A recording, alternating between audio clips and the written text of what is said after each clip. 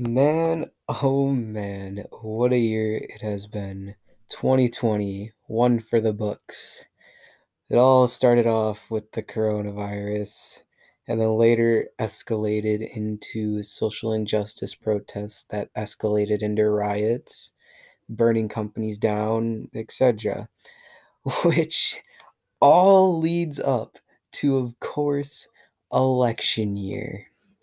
This is every 4 years, November is everyone's favorite month. And I mean, we all love it. And this comes from someone who can't even vote. Hi, I'm Ruben, and this is Relentless Rants with Ruben. Today, I'm going to be talking about the 2020 presidential election between Republican Donald Trump and Democrat Joe Biden. Now, my two main points of emphasis are social injustice and healthcare issues. Now, I talked about these two in my intro because these are going to be the two biggest factors that I feel led up to this election.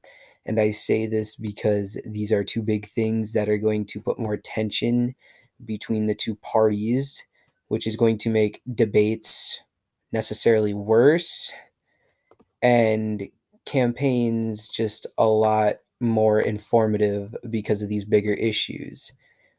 Now, I'm going to start off talking about healthcare. And when I say healthcare, I'm mainly talking about the coronavirus because that seems to be the biggest problem in healthcare right now is making sure that we are all staying basically safe while still trying to find a vaccine. And Biden and Harris claim that their administration will listen to science, ensure public health decisions that are informed by public health professionals, and restore trust, transparency, common purpose, and accountability to our government. This information can be found on joebiden.com under the About Joe's Vision, and then you go to the Beat COVID 19 and it will explain all that I just said and their promises if they win the election. Now, on the whitehouse.gov, this I think necessarily relates to Donald Trump because he was in office when this whole pandemic came to the US. So I'm assuming that he's going to take the same protocols that he took when this all came. And those protocols are to protect health and safety workers in critical industries, protect the health and safety of those living in work or working in high risk facilities, so like senior care facilities, so retirement homes and hospitals. So he's also going to protect employees and users of mass transit and advise citizens regarding protocols and social distancing face coverings. Now, we have seen a lot of these things said by either party, and we've seen a lot of them basically not following their own rules. It's kind of like a do what I say, not do what I do. And I saw this when that leaked footage of Nancy Pelosi in the salon without a mask. And during or when this election first came into talk, she was bashing Donald Trump about wearing or enforcing masks. And so I feel that this is really hypocritical of her, and I think this should be noticed by a lot more people when it comes to all of this and see that like broadcasting stations such as CNN, especially CNN, I should say, have been bashing Trump when really nobody had any idea of how to deal with this pandemic when it first came into play. Nobody was prepared. We didn't know what we were going to do. And so I feel like all of this that has become on Trump, like not being prepared or all of this, I think that like if we were going to follow in Italy's footsteps and shut down the country, that's not exactly how we're going to beat this because that's going to cause a lot of economic issues. So I feel that like Donald Trump, he shouldn't be bashed by the media as much as he is for this pandemic necessarily, because like it isn't his, like, I get it, like he's supposed to lead us, but I don't feel that he should like just completely be bashed by this, because like we had no idea of how to stop this, how to treat it, except of the quarantine for 2 weeks that everyone thought. But we can't, or he can't control everyone who goes out to wear a mask. There's always going to be that group of people who don't wear a mask. And so, and we even had protests about it. We had anti-mask protests. And then we have these people pushing for voting in person. How is that his fault, I should say? So I feel that like a lot of this COVID coronavirus situation isn't all on him.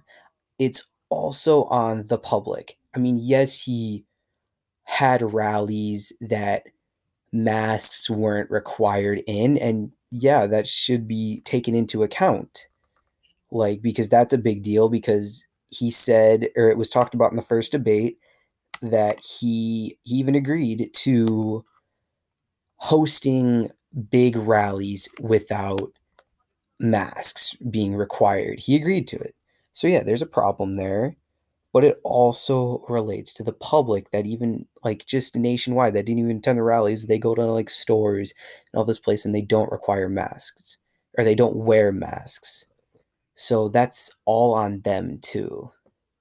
So I feel like when they're talking about COVID and the main cause, yeah, it's unnecessary to be bashing him. Now, social justice, this is huge.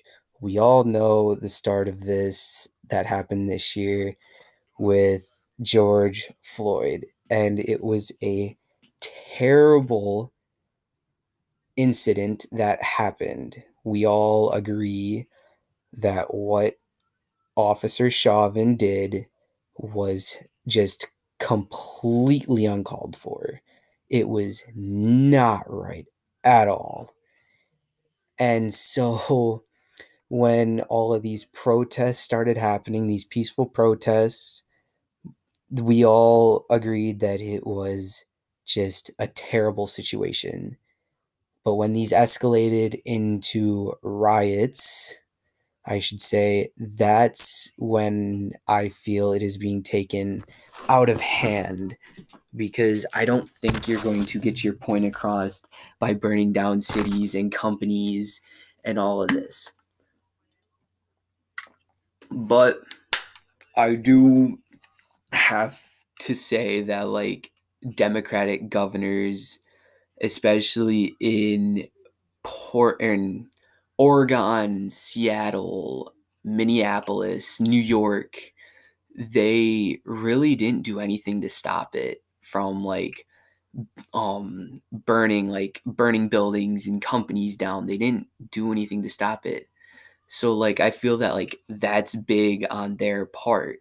Like that you need to take control of that situation. You can't blame Trump and all of this when you're not taking control of this situation. You're just letting it happen.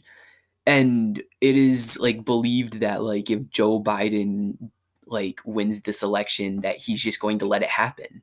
He's not going to stop these governors because he's in the same party as them. So like why would he? You know, because they're kind of all going to agree with each other. And I find it like completely like terrible that during the debates, because this happened in both, the moderator talked to Donald Trump about white supremacy groups, and he denounced white supremacy groups in both debates. And he said it in the second debate about 5 times that he was denouncing white supremacy groups. But when it came to groups such as Antifa, then when he asked Joe Biden to oh my gosh, Antifa, he was like, I'm not going to denounce Antifa. And this group was basically the main causes of the riots. So, like, if he's not going to denounce Antifa, what's they're going to do if Joe Biden wins the election? Like, yeah, these riots will probably stop because they wanted their candidate to win. But if Trump were to win, are these protests just going to keep going? Are these cities just going to be burned to the ground? It just, there's a lot to it. It has been a crazy, crazy year, especially with politics. Like, all of this just all has a big role. And like with COVID, it's going to be just a big chain of events. If with COVID keep going down, we got the stimulus bill coming out to all these families. That you're raising debt. You're taking people out of jobs. So that's going to higher unemployment rates. And the Great Depression, they had like a high unemployment rate when the stock market crashed. So like, is that going to happen again?